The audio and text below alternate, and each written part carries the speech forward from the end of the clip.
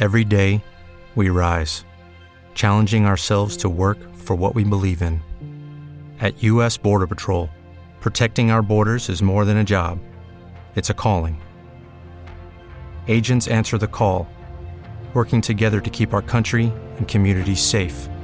If you're ready for a new mission, join U.S. Border Patrol and go beyond. Learn more at cbp.gov/careers. Blog Talk Radio. Hello, Nats Town. Welcome to Nats Nightly, sponsored by the District Sports Page and FederalBaseball.com. This is Patrick Reddington from Federal Baseball. I've got Dave Nichols from the District Sports Page, Doghouse from Federal Baseball on the line after the Nationals' big 7-5 win over the Miami Marlins. They take 2 of 3 in the series. It's a big game for one particular National, but we'll get to that right now, Dave. Start with Tom Koehler on the mound for the Marlins in the series finale. 7 and 1/3 scoreless versus the Nats last week in Miami. 3.22 ERA, 2.19, 3.15, 3.75 line against in 36 1/3 innings pitched versus Washington in his career. Up 2-0 after the top of the second, but Bryce Harper takes him deep to left field on an 0-1 fastball. First at bat of the Nats second. Ball just kept on soaring out there to left. It was the start of a good day for Harper. We'll get to that in a minute, but that first home run didn't look like going off the bat. Just kept on soaring. Must have caught a Gulf Stream or a jet stream going out to left field in Nats Park. Yeah, you know, those fancy stats had it measured at not even 100 miles an hour off the bat, so he must have been just waking up and getting started there with the first home run.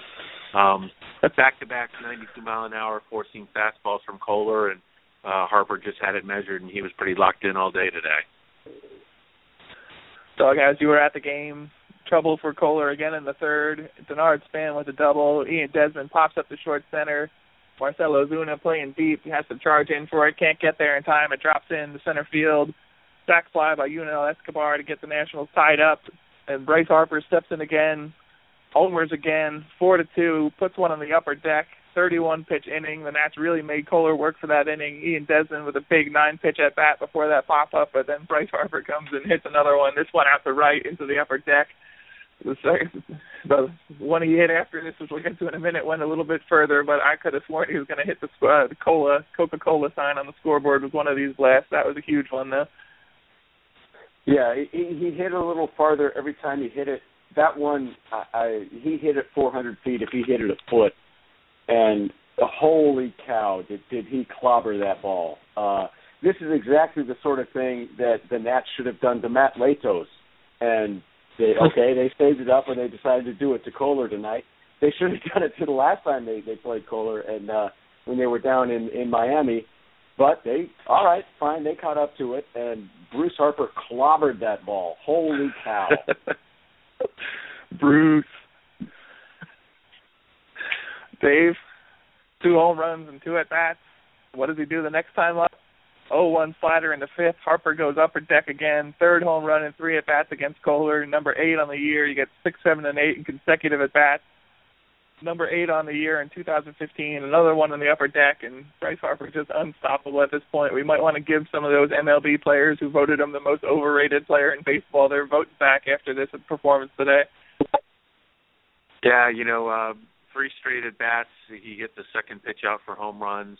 The third was on an 87-mile-an-hour slider, and I guess Koehler got done throwing him fastballs and decided to speed his bat speed up a little bit, give him a slider, and it didn't make any difference. I mean, this is a special player we're watching develop.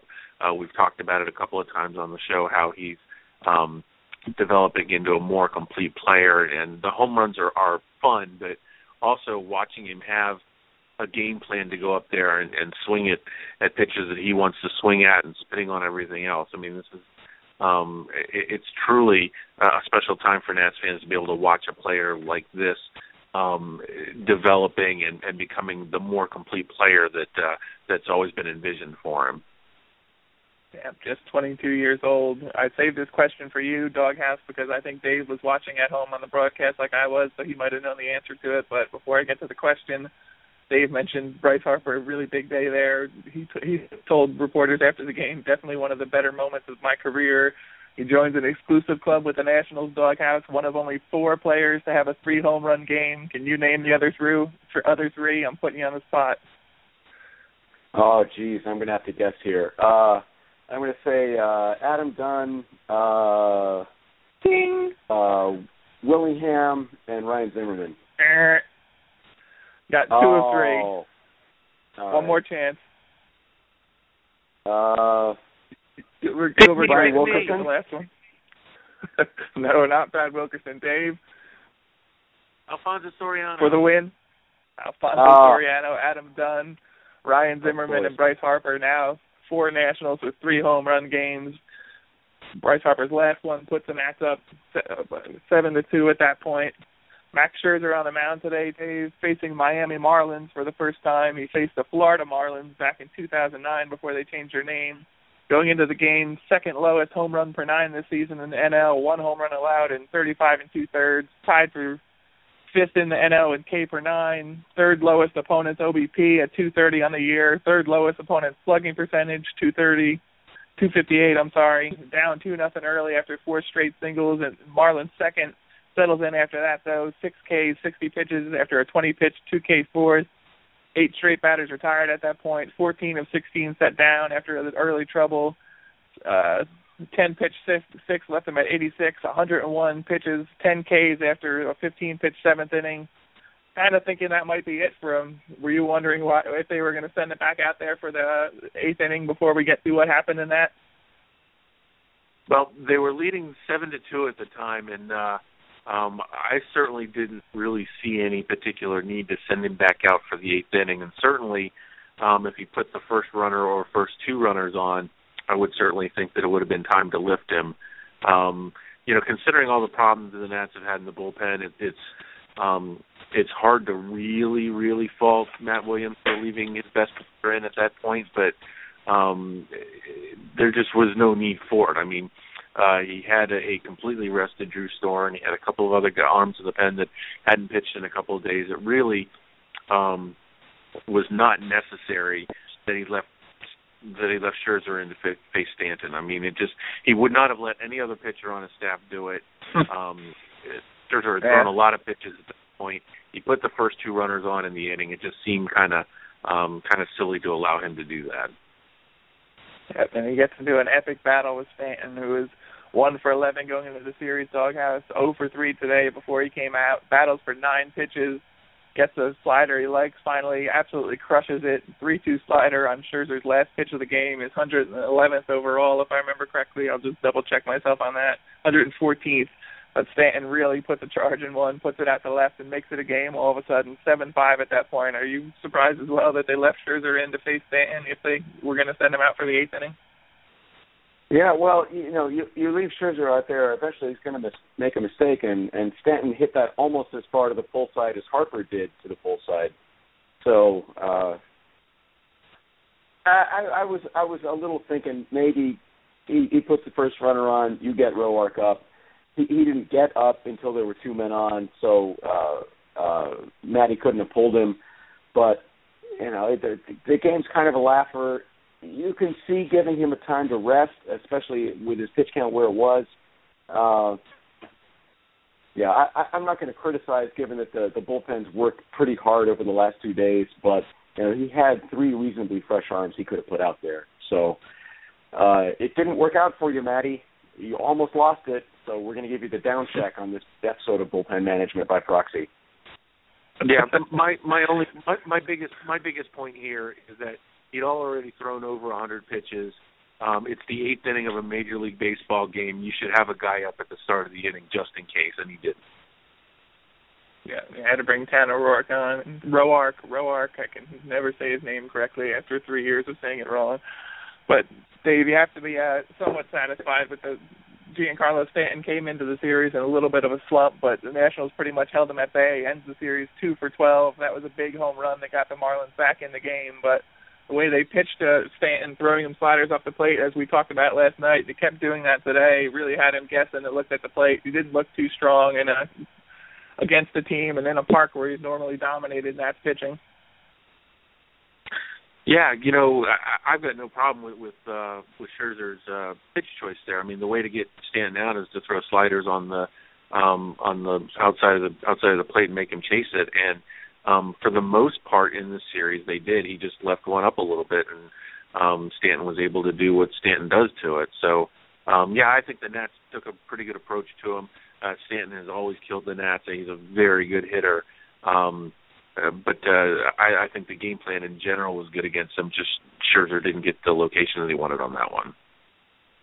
After Scherzer was out, doghouse, Tanner Roark, I said it right that time, comes on in relief, gets a ground out from Marcell Ozuna, but Justin Bour, who continues to impress and has managed to shove Michael Morse to the bench, gets a single. JT Realmuto singles as well, puts 2 on in front of Ichiro Suzuki. But Tanner Roark comes up big, strikes out Suzuki, which is not easy to do, gets a ground out from Adeiny Hechavarria there. Another high-leverage inning for Tanner Roark, another successful outing, gives up 2 hits but gets the strikeout and gets the Nationals out of that inning without further damage.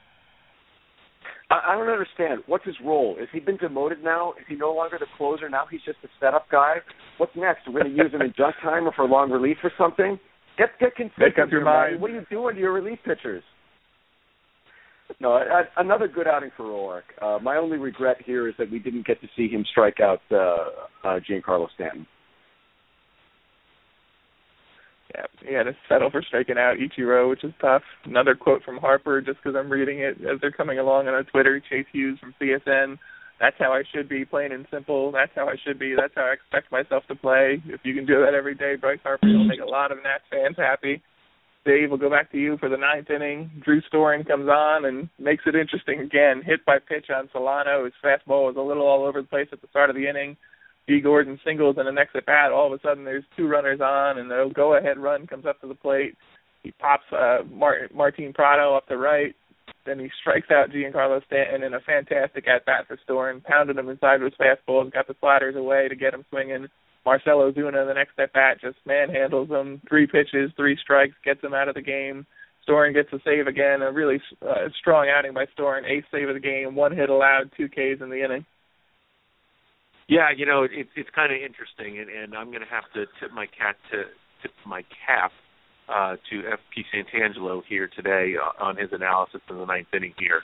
Storen came out the first 2 batters and was all over the place. He was getting out in front of his pitches. He had no control whatsoever. And then that first pitch he threw to Prado, the first pitch slider, really seemed to lock Storen back in again. He was a completely different pitcher after that. He was able to hit his spots. Obviously struck out Stanton and Ozuna to finish the outing. So it was interesting to see the pitcher adjust during the inning. I mean, this is a case where, he hits a guy, has trouble controlling anything, and then he throws that first pitch slider, which causes him to slow his thought process down, and was able to lock back in and then just be the dominant Drew Storen that we've seen on occasion. Doug, I know you were at the park. You had to sweat this one out at the end, but Drew Storen finally got it done. A nice, impressive outing, even though he started a little bit shaky. Yeah, I was never worried. 2 base runners, sure, he had to make it interesting. 2 base runners in front of Mike Stanton. That's a little more interesting than I generally prefer. But other than the pitch Scherzer left up that went far, far, far, but not as far as Harper's, Dave's right. The Nats have been pitching Stanton very tough this series and very effectively. They've gotten him to chase some sliders away and get himself out. They've gotten him to make some weak pop-ups and weak fly balls. I'm not going to say that the Nats have solved Stanton because I'm sure he'll come back and do more horrendous things because we know how he loves to hit in Nats Park. But they have been very effective against him this series. And against a team that has some good hitters on it in the Marlins, that's neutralizing Stanton takes away a lot of that. Dave Harper wasn't the only one hitting today, of course. Denard Span, 2 for 4 with a run scored. Ian Desmond, the same, 2 for 4 with a run scored. Yunel Escobar, 1 for 3. Harper, 3 for 4, 3 runs scored, 5 RBIs, just a monster day at the plate. Wilson Ramos, 2 for 4 as well. The Nats get 12 hits together, 7 runs. After struggling with runners in scoring position last night, they go 3 for 7, 5 left on base, but really came through with the offense in the series finale and took one from the Marlins to get the series. Yeah, and something interesting that I'd like to point out that we haven't mentioned yet is that Jason Worth with 2 days off in a row and then the off day tomorrow, so Williams is effectively giving him a 3-day holiday here.